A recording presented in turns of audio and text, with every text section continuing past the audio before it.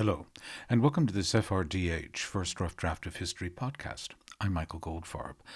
A little over a year ago, I interviewed Robin Lustig, a veteran of 40-plus years of writing first rough drafts of history, as a reporter in the Middle East, and then as the presenter of two BBC flagship news programs, NewsHour on World Service and The World Tonight on Radio 4.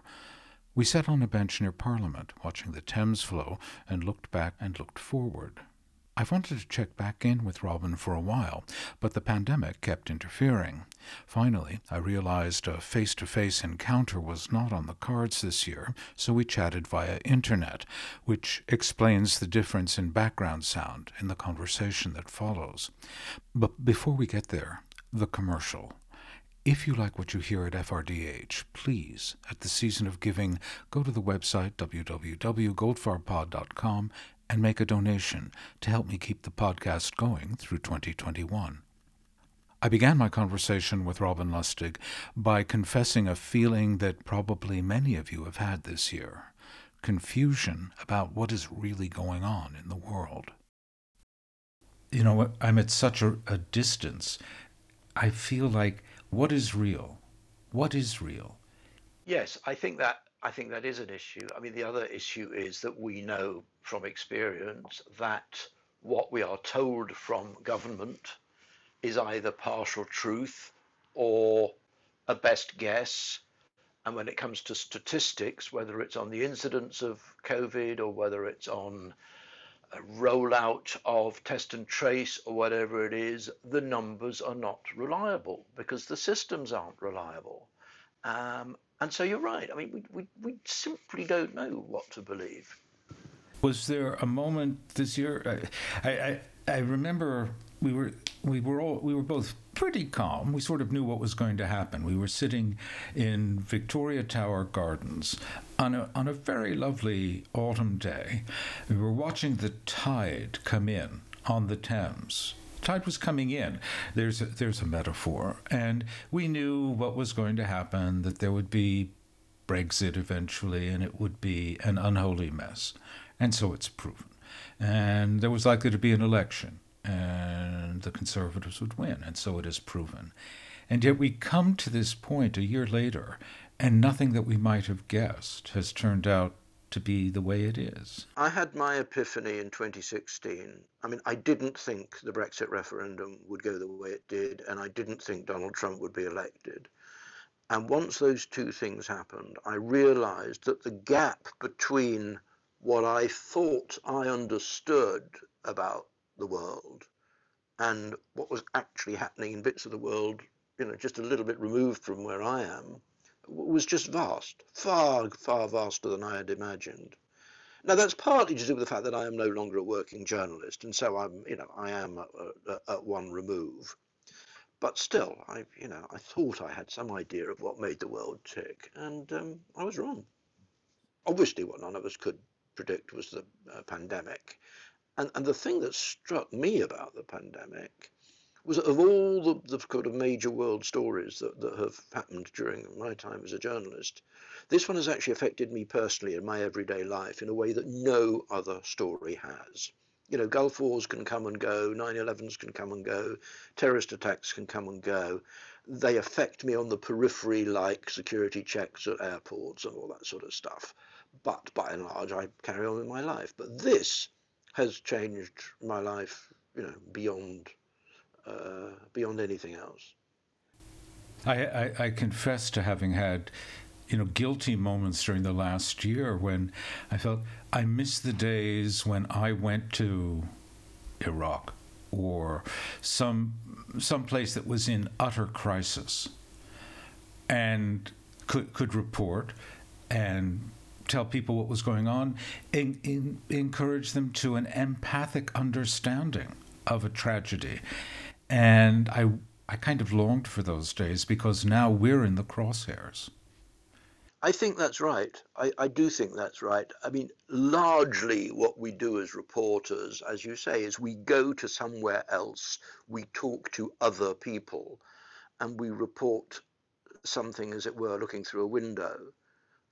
It's fairly unusual that we, as reporters from developed Western economies are personally involved. I mean, obviously, some reporters find themselves in the middle of an earthquake or in the middle of some natural disaster and they report personally. But if you're not living in a country like Iraq or Libya or wherever it might be, then as a reporter, you're always slightly looking in from the outside. And that's not a bad thing necessarily, but this has been different. I actually find every time one of our children says, shall we come over? I kind of think to myself, do I want to run this risk? Have you been surprised at the gross ineptitude of the British government in handling this crisis? Well, I always knew, that Johnson was a charlatan and not an effective or serious, what's the word, administrator. I mean, his record as mayor of London was clear evidence of that. I think once he appointed his cabinet, and we saw what a bunch of non-entities they were, with one or two exceptions, it was fairly clear that this was not going to be a stellar government. But it was only when the epidemic started that we realised quite how what's the word, the opposite of inept they were for the task that they faced. On the other hand, I mean, I don't know if it looks to you the same way, but there are very few governments around the world, with the possible exception of New Zealand, where one can say they got it right from the start. I mean, the French, the Germans, the Italians, the Spanish, the Canadians, the Swedes, I mean, wherever you look, they've all made mistakes. It's just that we've made more mistakes. The thing that fries me more than anything about this lot is the naked corruption. For years, as an outsider, the one thing my English colleagues would say when I had to do a political story for NPR, for example, about some goings on at Parliament, was that Britain was the least corrupt of countries. And when one sees the procurement procedures, procurement of PPE equipment to letting out contracts for everything, just about, it's 1 degree of separation. If you've got a friend round the cabinet table, I mean, those are levels of corruption that, you or I might have gone down to Palermo. Yeah, that's absolutely right. That is the exact parallel. It's exactly that. And I mean, I was really quite shamed to see the New York Times running a big story about this. It's shameful. And as you say, I mean, until relatively recently, Britain had a reputation for being not immune, but much less prone to this kind of stuff than a lot of other places.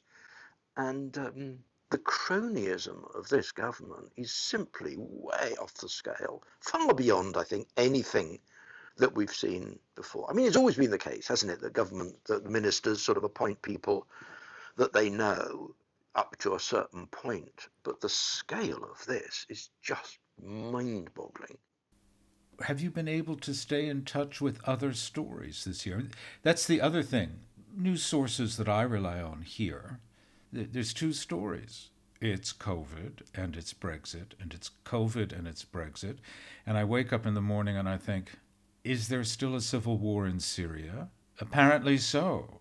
And what the hell is going on in Libya? Because we're coming on, to the 10th anniversary of the Arab Spring and the overthrow of Gaddafi. It might be a time to sort of be reminded of what's happening in Libya. We never see this news. No, I mean, it's there in the margins if you look carefully for it. I mean, a story that I've sort of noticed just in my peripheral vision is, Ethiopia, Eritrea. There's been all kinds of things going on there, which are really quite serious. And yet it simply hasn't cut through at all. I mean, you're right. I mean, it's COVID. Brexit disappeared until about a month ago because we had Trump. I mean, for the last 6 months, I would say, at least, I certainly have been completely obsessed with the 3rd of November.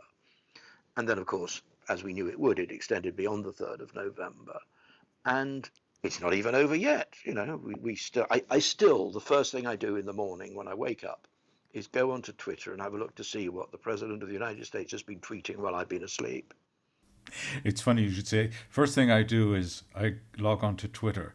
I can remember the days when the first thing I did in the new era of internet was log on to the New York Times and then a couple of British papers. And I had a summary of the headlines. Those days are gone, aren't they? Do you know, when was it? 2 or 3 nights ago, when Bill Barr quit, I saw it first on Twitter from a source that I didn't really trust. So I immediately went to the New York Times and Washington Post websites. There was nothing on either of them. I went to the BBC website. There was nothing there. And then I started delving a bit further into Twitter, and more people on Twitter were reporting that Bill Barr had quit.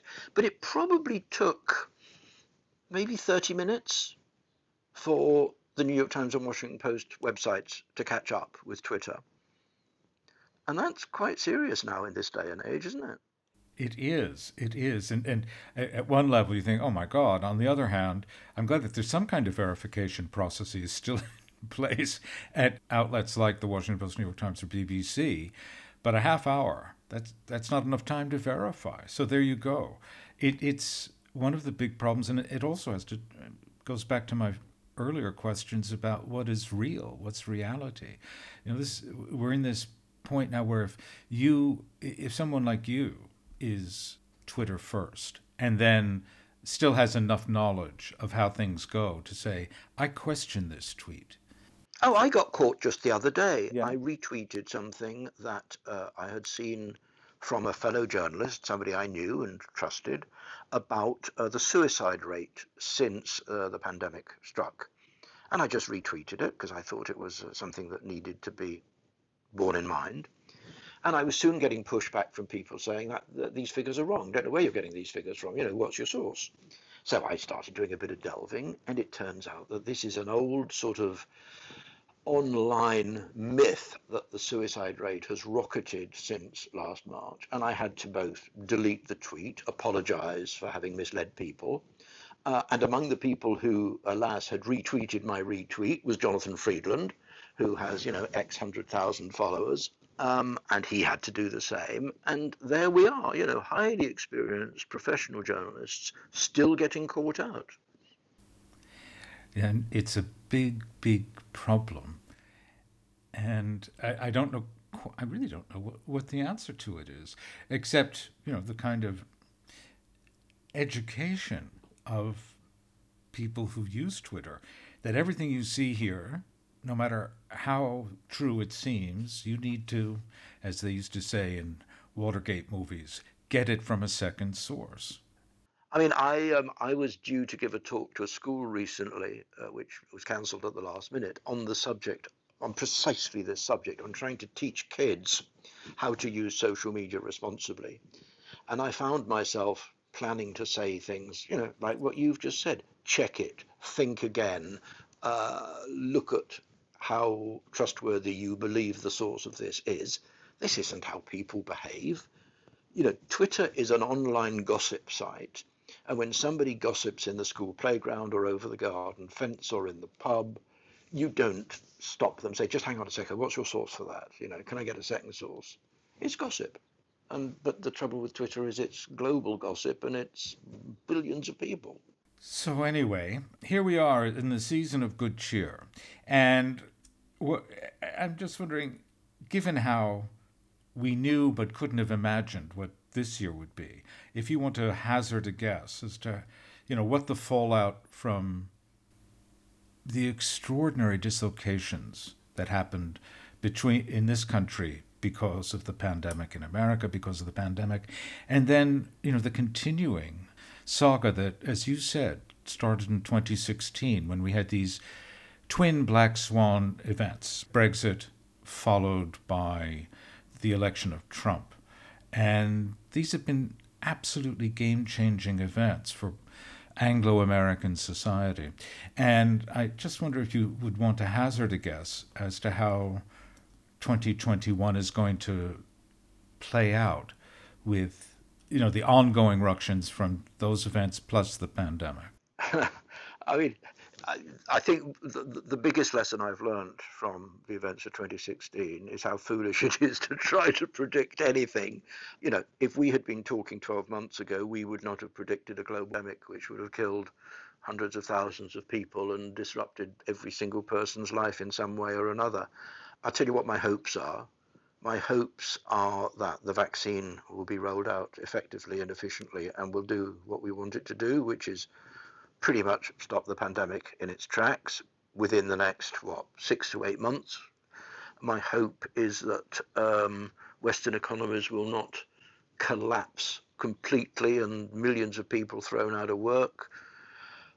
My hope is that the things that I enjoy doing most, going to the theatre, going to the cinema, going to art galleries, going to restaurants with friends, will all become possible again. But I have to say, my confidence is at a fairly low level on all of those things. I suspect that great swathes of the economy won't recover. I mean, retail, for example, department stores. I look at what might happen to the car manufacturing sector in the UK. You already see Japanese car manufacturers saying, well, we can't risk building our cars anymore in the UK because we just don't know what the post-Brexit world will look like for import and export. There are so many uncertainties. I was listening to somebody the other day talking about how British farmers were relatively confident that after the end of this year, people will start buying more British food again because foreign food imports will probably be more expensive. And the thought that immediately leapt into my mind was, well, who is going to work on these farms? Who's going to pick the fruit? Who's going to pack the vegetables? These all used to be foreign farm workers. If they no longer can come to this country, that food is going to rot in the soil. So everything is piling on top of everything else, and I find it impossible to predict. I mean, I am temperamentally an optimist, and I always think that somehow or other we'll find a way to muddle through. But, God, it's more and more difficult these days, isn't it, to be optimistic? And we now know that unexpected events can hit us at any moment. So, no, I mean, if you want me to try and predict what we might be talking about a year from now, I'm not going to do it. Just not going to do it. It's a wise man. But you've got grandchildren. Come on, that's good. That is a big plus. No, I mean that's gorgeous. I mean, I don't know what I would do if we didn't have the two little babes to keep us occupied. That's it. The future. It can't all be bad. Let's live in hope. And that's all for this FRDH podcast. My thanks to Robin Lustig for taking the time to speak with me. And you can hear more at the website, www.goldfarbpod.com. Please visit and make a donation to keep the podcasts coming. Thanks.